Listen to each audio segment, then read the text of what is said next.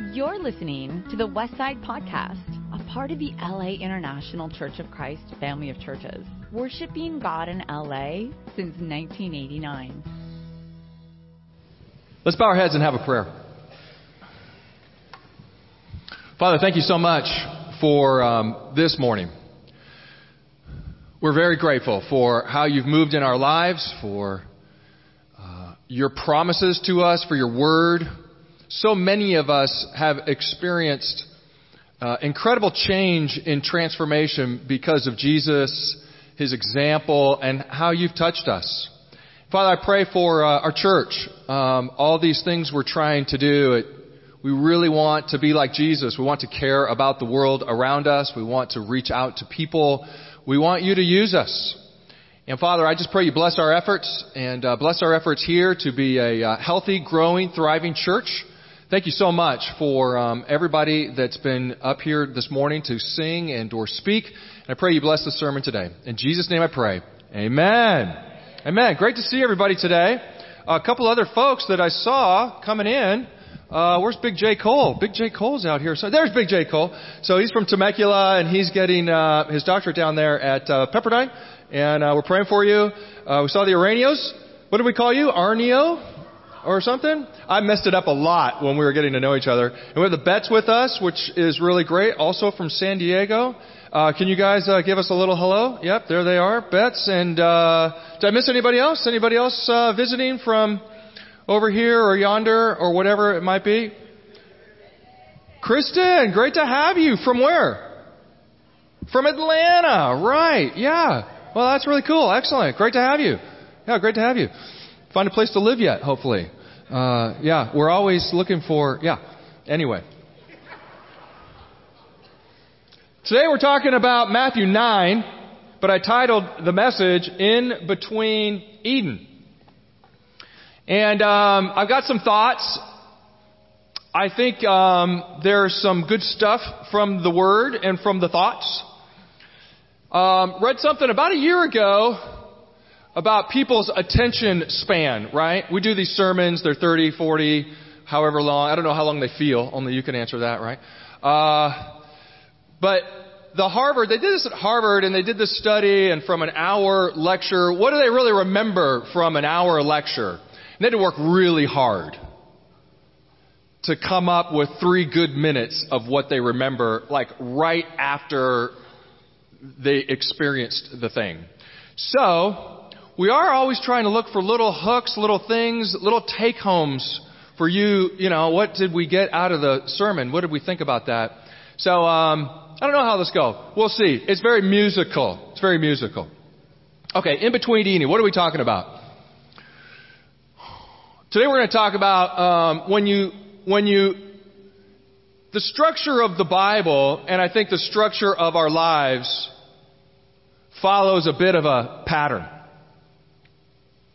The Bible opens with creation and then immediately Adam and Eve and loss.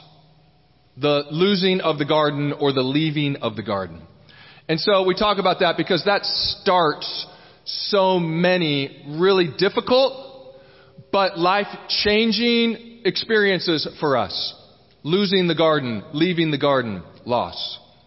We're also going to talk a little bit then about the decisions we make, because when you lose the garden or you leave the garden, then you're out there. And you have to reflect. And you have to think. You have to draw from value and experience and people and influence. And this is about learning. So we're always leaving and we're always learning. And I think what Jesus teaches us is that we're always getting back to love. And here we are in between Eden. We started in Genesis, this beautiful garden, this place where people can be with God. We lose the garden. And what happens, right? Man gets a curse, woman gets a curse, snake gets a curse, and earth gets a curse. And we know in Galatians, Paul says Jesus took on the curse. He takes on the curse on the cross. Acts and the church. And we get to Revelation. And what do we see? We see the tree of life. And we see this beautiful city, this place with rivers. What's it remind us of? The garden. And so where are we going? Heaven, yeah, but heaven is a bit of a return back to the garden. But in between, no gardens for us. Well, you can have a little herb garden or something, but we're not going to live in the garden. Where are we going to live? On the 405. And in and out. This is a little better, not quite the garden. And if you're vegan, it's a little bit more hell. But that's okay. And we live in offices, and we live in classrooms. We live in algebra and history, teens, right? And we live at home, and we live in all these places, but we're not in the garden. And I think we look at Jesus, and what does he show us? Is he in the garden? Not really. He's down here with us. He doesn't get a degree. He doesn't buy a home. He doesn't have retirement. No insurance. Can you imagine, right? It's so bad to live without insurance. You get in a lot of trouble today for driving without insurance. Jesus never had insurance. He's just out there. What's the garden for him? Loving people. And that's what he's trying to get us to. Leaving, learning, and then getting back to loving people. Okay, so musical. Not there yet. Matthew 9. We're going to look at 3 examples, I think, where Jesus is touching people, working with people in Matthew 9. And at the end of Matthew 9, I love this passage. You get this passage. Jesus went through the towns and villages, teaching in their synagogues, preaching the good news of the kingdom of God, and healing every disease and sickness. When he saw the crowds, he had compassion on them. Just pause there. That's really good stuff. That's this word. I'm not even going to begin to try and pronounce it. Remember eugelion? That was a good one, but this one's too hard for me. But compassion is this thing that comes from, the word is trying to describe this gut experience. Right? You don't just like something. You don't just care about something. It's deeper. It comes from the gut. You've got this intense gut experience with somebody or for something. He had compassion on them. He felt it deeply because they were harassed and helpless, like sheep without a shepherd. And then he said to his disciples, that's us, right? The harvest is plentiful, but the workers are few. Ask the Lord of the harvest, therefore, and send out workers into his harvest field. Now, we can read this a lot of different ways. We've used this passage many times in the past. This is a classic passage for us when we're starting one of our evangelistic campaigns. And sometimes that's good, and sometimes some of us feel a little beat up kind of by a passage like this. I don't want you to go there today. Hopefully you don't go there today. This is about what Jesus is trying to do and what he's calling us to do, and our experience with him, our experience with the Father, our experience with the world and the people around us. Amen?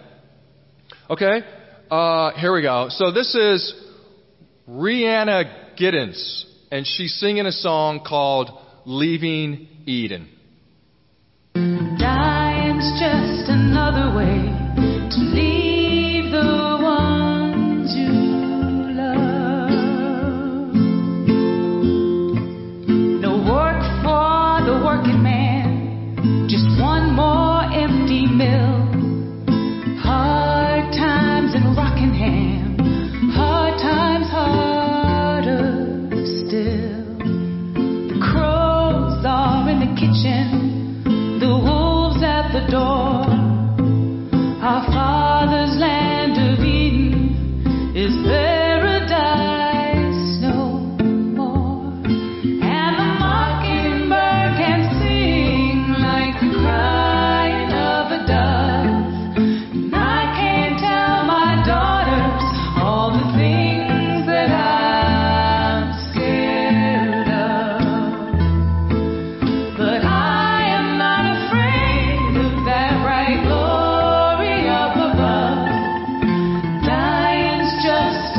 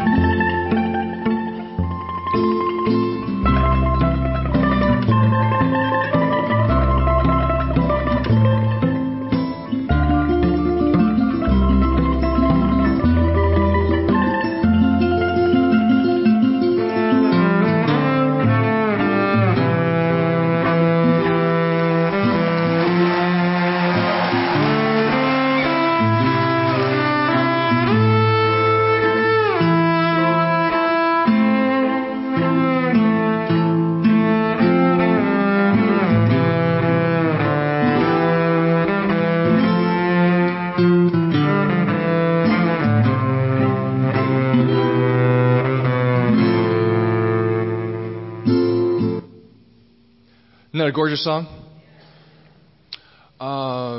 Let's reflect back a little bit on what she is saying, right? The husband has lost his job. No work in Rockingham. And she uses these lines, right? The crows are in the kitchen. There's no food. And the wolves are at the door, right? We got to pay bills.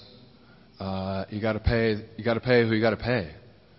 And that's that experience of not, what are we going to do? This life is absolutely overwhelming. And nobody goes through life without these moments of being in a place where you're really overwhelmed. And she says that, right? The crows in the kitchen, wolves at the door. Our father's Eden is no more. And we don't plan on stuff like that. We plan on getting an A in the class and going to the good college and meeting the good guy or the good girl. And someone gives us a nice job and we got some benefits and maybe a car here or there. And we live and drive off and happy ever after. We're always looking for happy ever after.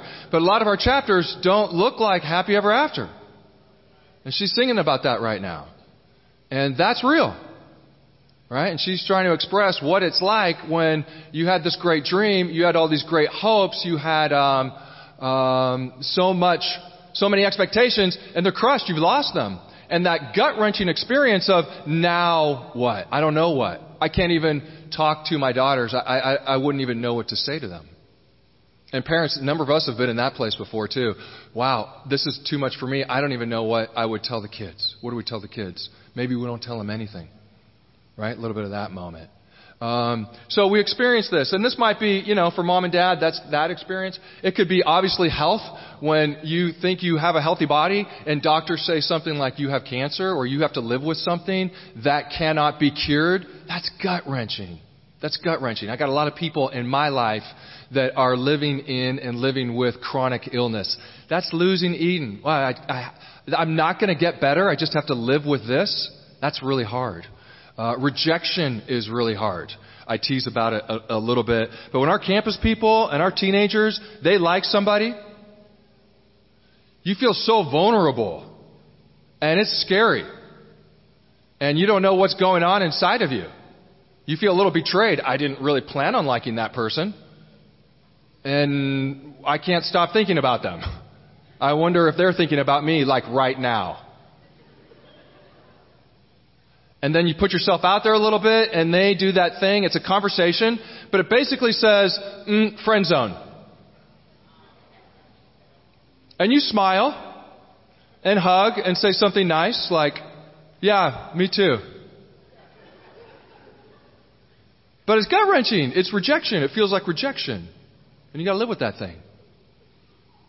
Maybe it's getting fired from a job. Maybe it's losing a relationship that's super important to you. Marriage, death of parents, whatever it might be. We all live in this place, and it's very difficult. When we're in pain, we are anxious. It makes us anxious. Pain makes us anxious. When you're in pain, it's hard to be present and think about the thing that's going on right in front of you. We talked about this in one of our Tuesday night classes. It's just always there. I've had a number of physical pains, right? And you sprain an ankle, you tweak a knee. How many back pain people out there? We've got some back pain people out there, right? And it's like always right there in the back of your mind. You're having a conversation and you're doing this and that. But the fact that it's always right there. It makes us anxious. Leads to addiction. Why? Obvious. Because we're looking for escape. We got to get away. It feels like I can't live with the thing. I can't live with the thing anymore. I need it to go away. Addiction, whether it's chemical or process oriented. Makes us defensive, right? We don't trust people. We feel vulnerable. So we're sort of reactive, defensive. Pain makes us withdrawn. Sometimes we're just withdrawn. Can't deal with them today. Pain makes us aggressive, right? That's sort of the preemptive strike. I'm in pain. I don't want people to see this. I'm going to punch first. Pain, what does it also do? It makes us very distrusting. Very guarded. Pain. I want you to think about your life. I want you to think about what kind of pain you experience and not to compare it to other people. That's one of the things where we get in trouble. I'm having some pain, but I'm not, in Syria or the Middle East and we do this to ourselves all the time. I'm not going through what they're going through, so I shouldn't be thinking about this. But you can't not think about it because you're experiencing some form of pain. So what you got to do is own it and make it yours. I'm in this pain. It's my pain. Nobody else's pain. This is my thing with God. And this isn't where I want to go blame somebody. And this isn't where I want to pretend like it's not there. I just got to own it. And I got to do something with it. And the world is going to offer you a lot of things, but very few of any of those things are going to really work. None will really transform you. God and His Word will transform you. And that's where we're going. That's what Jesus is all about. Pain obviously makes us unhappy. There's a book out right now that I really like. Just came out last year. It's by a Yale professor. The guy's name is Matthew Kessler. And he's trying to do this meta-analysis, which is just a comparison of a lot of literature that's out there. And in his book called Captives of the Mind, he's saying, is there some common factors? Are there any common factors between people that have depression, anxiety, bipolar, addiction, what all of our sort of, even our most common mental health stuff? Are there any common factors? He says, yeah, there's these common factors. He says something like, I'm just going to read you from his article or from his opening in his introduction. He says, what else I wondered could exert such control over thoughts and actions? Isn't it possible that the same biological mechanism that selectively controls our attention and drives us to chain smoke or overeat, in other words, to behave in ways that are not beneficial to our well-being, is also responsible for a range of emotional suffering? After years of research, I've come to the conclusion that there is, in fact, a common mechanism underlying many of our emotional struggles and mental illnesses. Simply put, a stimulus, a place, a thought, a memory, a person takes hold of our attention, shifts our perception. And once our attention becomes increasingly focused on the stimulus, the way we think and feel, and often what we do, may not be what we consciously want. What does this remind us of? Romans 7. The good I want to do, the good that I want to do, I don't do. The thing I don't want to do, that's the thing I do. And I keep finding this thing over and over going on in my life. And he finishes it up with this great thing about, and I find this to be true, the members of my body are in a sense kind of waging war against one another. So he says, our attention becomes increasingly focused on the stimulus, the way we think and feel and often what we do. It's not what we want to do. I've termed this mechanism capture. Capture underlines many forms of human behavior, though its effects may be detrimental or beneficial. Viewing our behavior through this lens helps explain the power that capture has over us when it drives us to destructive impulses. The theory of capture is composed of three basic elements. Narrowing of attention. Hard to think about something else. Narrowing of attention. Perceived lack of control. I'm overwhelmed. I can't stop doing this thing. And change in affect or emotional state. I want to be happy, I'm down. I want to be calm, but I'm super anxious. I want to be over here, but I'm over there. This lack of I can't control how I feel. Capture entails more than just the initial marshaling of our attention. Capture changes our mood by evoking memory or imagination, desire or fear. So I want you to hold on to that and think about your week. Think about your life. Think about where you are today. What captures you? What's this experience? What's this stimulus? What's this memory? What's this person? What is this thing that happens? And you know it's happening. I'm not really present. It's got my attention. Narrowing of attention. We call this a little bit of the out-of-body experience. I don't feel like I'm in my body. I'm kind of out here somewhere and my body's just going through the motions, right? This kind of thing. Lack of control. I want to not do this, but I keep doing it. Or I want to do this and I'm not doing it. I want to study. I can't study. This kind of thing. And then this change in affect. I'm just down, or I can't stop being anxious, that kind of thing. That's when we know we got a thing. What do? Again, we don't blame other people for this, although other people could be causing it. And we don't throw rocks at the world in a sense. We can, but it's not going to really help you. Again, you got to own it. What am I going to do with this thing? Now I've got this thing where I've got to go and wrestle with God. And it's the only place we really work this kind of thing out. Psychology is helpful. It gives us some tools so that we can concentrate or that we can reduce some symptoms. But you still got to go do the work that's between you and God and your ability to transform this thing. And I think it's really important. It's a really big deal in how we go forward and grow in life. Richard Rohr, we're reading his book, Falling Upwards, in our Tuesday night class. He says, if the pain of your story is not transformed, it will be transmitted. Remember that. If the pain of your story is not transformed, it'll be transmitted. We follow all of these stats, right? And we follow stats on a little bit of everything. I didn't want to become like my dad. I didn't want to become an alcoholic. But my dad's an alcoholic. I did everything in college not to become my dad. Oh no, I've become my dad. I'm an alcoholic. I hear women say this a lot. I was beat as a kid. I was hit and beaten and abused. And I wanted everything in me not to become an abusive mother or an abusive parent. And what we didn't know from the stats, most people that abuse their kids come from homes in which they were abused. So we see these chains. It's rare that it just comes out of nowhere. Right? We've got families, generational stories where pain is not transformed and then it becomes transmitted. And we got to watch for this kind of thing. It affects us. It affects our ability to have a real spiritual connection and or experience. I'm just in the middle of kind of a pain story in my family. So in Matthew 9, let's go to Matthew 9. Back to Matthew 9. What's Jesus doing before he gets to that great thing in verse 34? Let me read this. He says, this is the paralytic, a little more famous in Mark's version, but it says he stepped into a boat, crossed over and came to his own town. Some men brought him a paralytic lying on a mat. When Jesus saw their faith, he said to the paralytic, "Take heart, sons, your sins are forgiven." Now I love this. We all love this. Jesus, the guy's paralyzed and he's laying on a mat.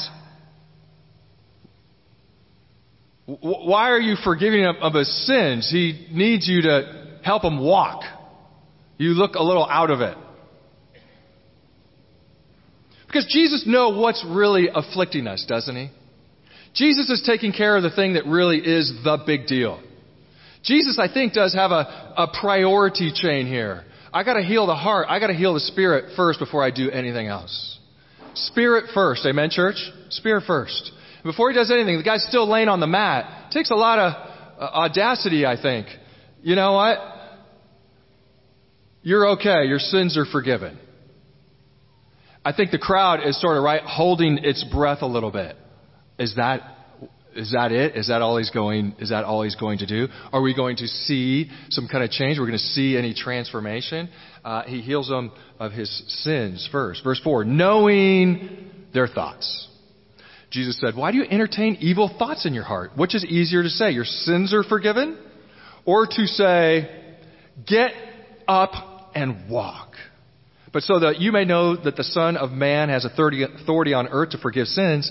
Then he said to the paralytic, get up, take your mat, and go home. And the man got up, went home, and when the crowd saw this, they were filled with awe, and they praised God, who'd given such authority to men. What a great moment again. He does heal him. And now he's wholehearted and whole in body. This is a totally different guy. Now you can go home. And so we get this great picture of Jesus healing the spirit. God knows what's going on inside of us. He knows the real healing we need. He knows many of us are going to live with the thorn in our physical flesh. But none of us have to live with the thorn that's in our spirit, the sin thorn that's in our spirit. None of us have to live with the guilt thorn that's in our spirit. That needs to be dealt with and can be dealt with 100% by every one of us today. And so he does this with them. He heals them. And now, you know what's cool about this? I love this. I wish you had, these follow-up stories afterwards. There'll be a follow-up Bible where we get to see where all these people went afterwards. Now, Jesus, this guy still has most of the same problems that he had at night as he had in the morning. He's a paralytic. Does he have a good job? No, I don't think so.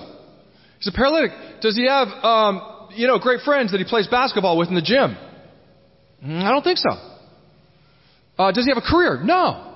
What about his family? He does have family, but he's still going to have to figure out his life. Jesus doesn't give him a job. Jesus doesn't give him a winning lottery ticket. Jesus doesn't give him a wife. Jesus doesn't give him great friends. Jesus doesn't give him food. Jesus says, I'm going to heal you, touch you, healed. Now you got to go do something. I'm kind of handing a life back over to you. Jesus doesn't give us a life. You got to create that on your own with God. And so here he heals them, sends them home, not broken anymore, whole, but he's still got to figure out his life. I think that's really something. But without the weight of sin and without some of his physical ailments, who knows what he can do? Who knows what he can do? But he heals them. He sends them home. Why go back home?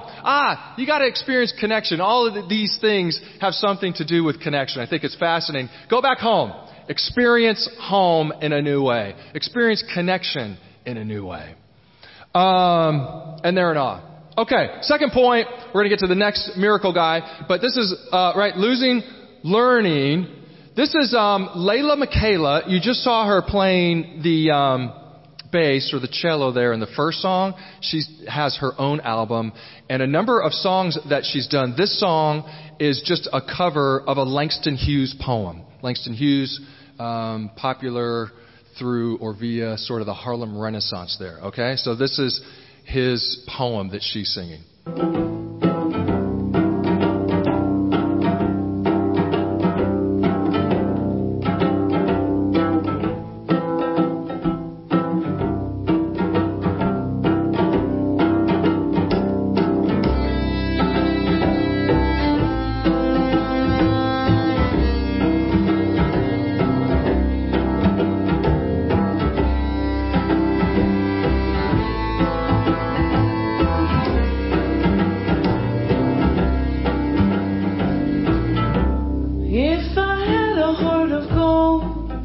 Some folks I know, I'd up and sell my heart of gold and head north with the dough. But I don't have a heart of gold, my heart's not even lead. It's made of plain old Georgia clay, and that's why my heart is red.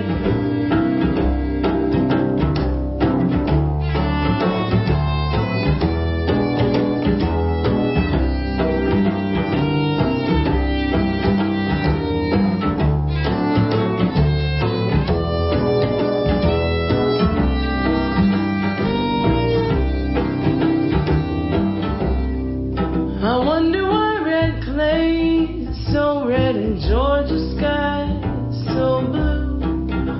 I wonder why it's yes to me, but yes sir, sir to you. I wonder why the sky is so blue and why the clay's so red. Yep, there you go. Isn't that beautiful? Again, great song. What does she say? This word, I don't have a heart of gold. I don't even have a heart of lead. I got a heart of clay. And I want us to read Mark 9 here about Matthew. Matthew, of course, is a tax collector. He's hated of the hated. And in Matthew 9, verse 9, Jesus went on from there and he saw a man named Matthew sitting at the tax collector's booth. Follow me, he told him. And Matthew got up and followed him. And while Jesus was having dinner at Matthew's house, many tax collectors and sinners came and ate with him and his disciples. And when the Pharisees saw this, they asked his disciples, "Why does your teacher eat with tax collectors and sinners?"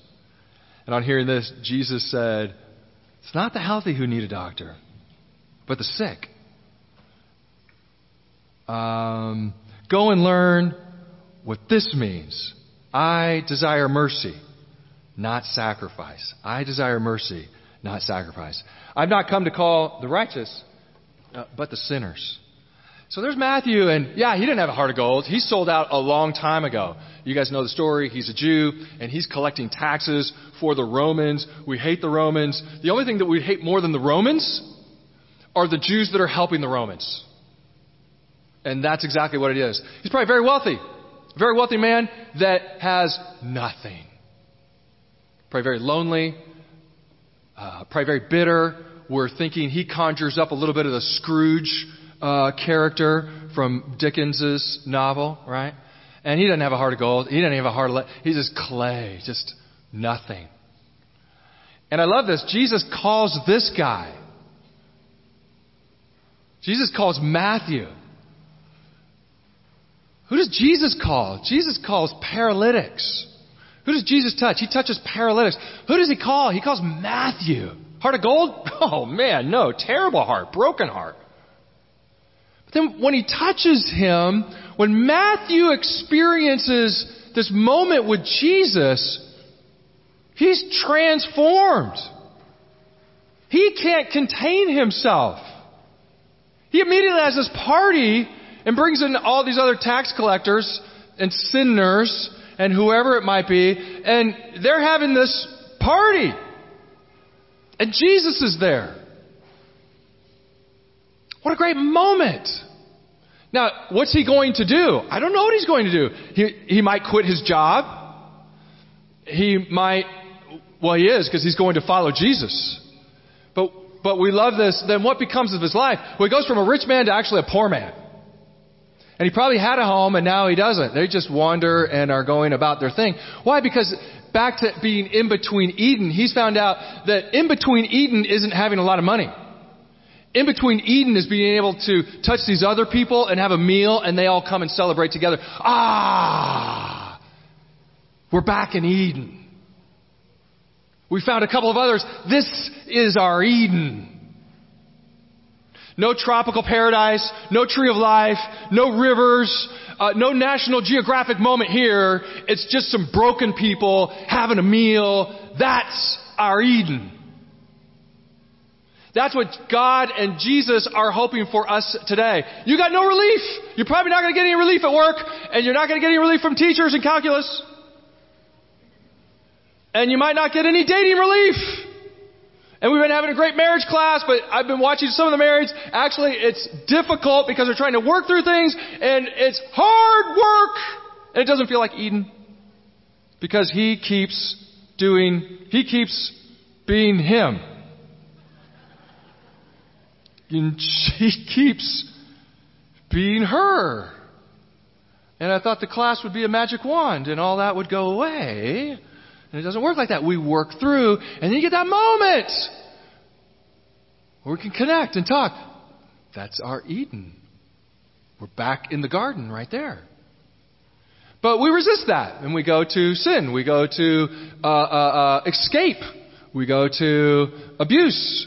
We go to running away.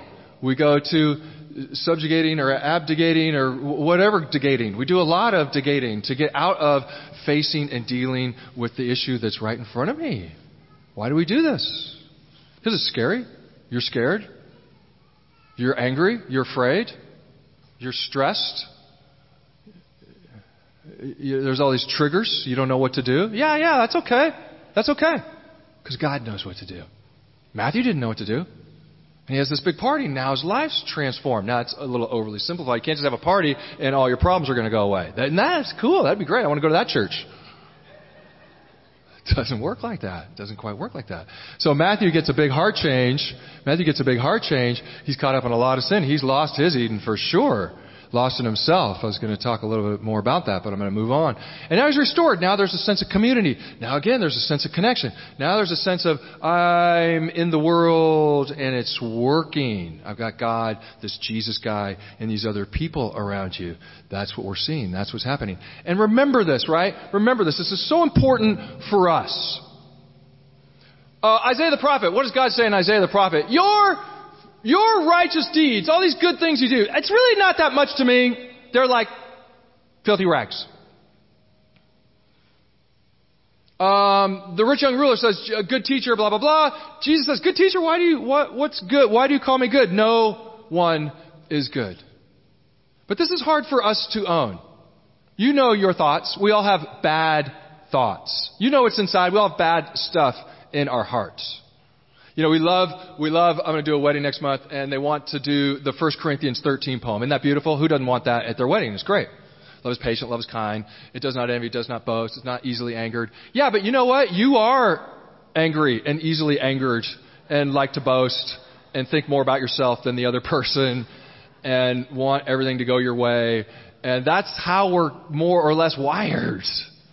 So that poem, it sounds nice, it's romantic, but it's an incredible upward challenge to lose self and get up to this other place. And you know what's up here? A garden moment. But you got to leave your case, and I got a great case for why I'm right. And you got to give up wanting to be right, and some of your hurts you got to get back over to God, and you have to do the forgiveness thing, or it's not going to work. And you have to deal with what's going on inside of you. You have to deal with sin. But we get stuck in this. Am I better than the other person? See, in our story, we're always the good guy. Did you notice that? When you think about your life, your story, you're always usually end up being the good guy. And the other person's the bad guy. That messes us up. Then we get into counting. Then we get into measuring. Then we get into grading. And you know what most of us have noticed? It happens in the church a lot. The way we talk, am I a better Christian than you are? Are you a better disciple than me? Do you have more disciple points this week than I do? This is a gargantuan waste of time. Do good because it's what we're supposed to do, but we've got to stop grading and counting and measuring. Let's reach out. Let's love. Let's give. Let's do that. It's all consequential because of this great thing that's happening inside of me. I want to share with 5 people and then count how many other people share with. And keep track of that. And we used to do that in the church a lot. I met Joe, and Joe became a Christian. And I want to introduce you to my personal fruit, Joe. You've heard this, right? I've heard this 100 times. Oh, see Joe over there? He's my personal fruit. Why are you saying that to me? You need disciple points, don't you? I'm not counting. I'm trying not to count. God knows. You're okay. Let's go meet Joe. He looks like he needs a hug. Okay? So we got to get back into what God is doing with us and owning our life. Paul plants, Apollos waters. Who gives the increase? God gives the increase. That's what it's about. Amen? Amen? Okay, let's finish up. We get to the blind and the mute guy.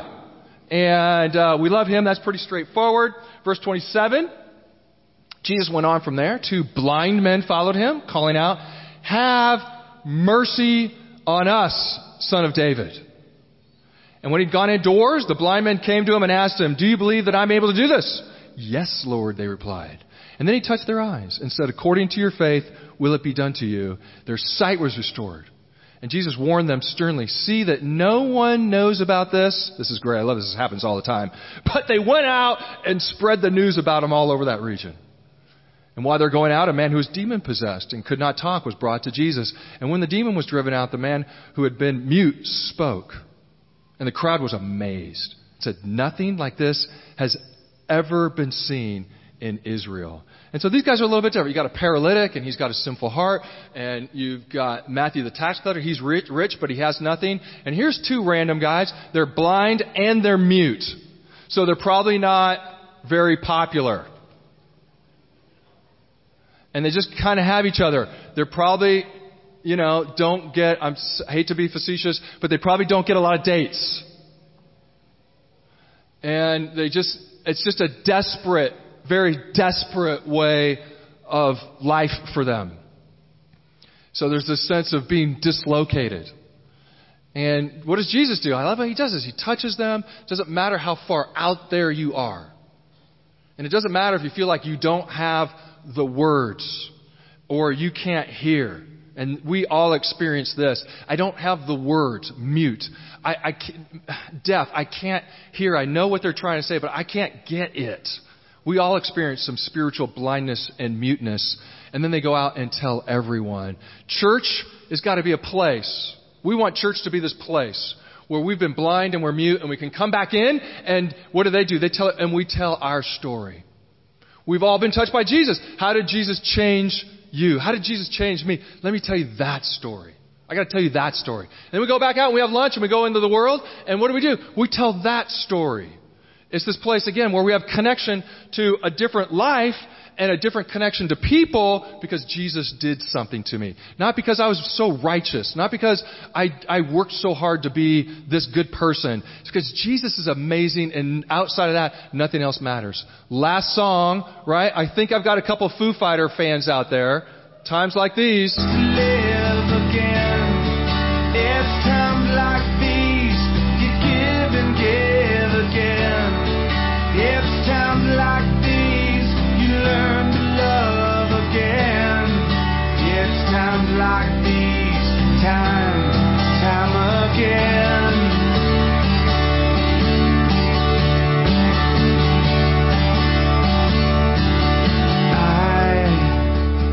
I'm a new day rising. I'm a brand new sky to hang the stars upon tonight.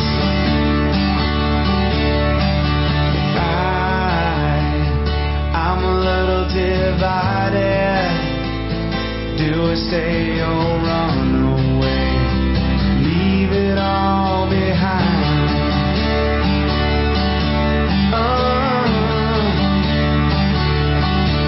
It's times like these you learn to live again. It's times like these you give and give again. It's times like these you learn to love again. It's times like these. Time again. And so what counts? We love this passage from Galatians 5. What counts? The only thing that counts is faith expressing itself through love. And if the Foo Fighters know this, the Foo Fighters know this. What time is it? It's time to live again. It's time to love again. Then how much more so should we in the church know this? Is there more love in you? Everybody, I believe, unequivocally could say, yeah. Deal with your pain. Deal with your sin and your lostness. And then we come back to this Eden experience of being able to love again, because it's the only thing that really counts. The only thing counts is faith expressing itself through love. And when we have this experience, and you hear Christians say this all the time, Christians are super excited when they get super fancy cars. Usually not. They usually don't. I just don't hear people talk about that very much. Christians are super excited when they win the lottery. I don't know. I've actually never talked to a guy that did that, but yeah, okay. They'd probably shrug it off a little bit. Christians usually are really excited when they have this great conversation with somebody and they feel like there's some kind of connection and love expressed. And now we're back in Eden. And Christian person that's with us today, we want you to remember that this is what God is really trying to get us back to. There is an Eden for us. Not a fancy garden in National Geographic. This place where we get healthy and we deal with what's really going on in our life and we get back to this place of loving. Jesus didn't have a home and a career and a fancy anything. But he, I think, lived in an amazing spiritual Eden because it was about loving other people. Think about this. I hope you enjoyed the songs and that those would stimulate a little remembrance. We're going to sing one last song in closing. Great to see everybody. Hope the Harvest Festival, be praying for the Harvest Festival. It's going to go great. Love you guys. Love the church. You've just listened to the Westside Podcast. For more information about our ministry, please visit thewestsidechurch.com or laicc.net.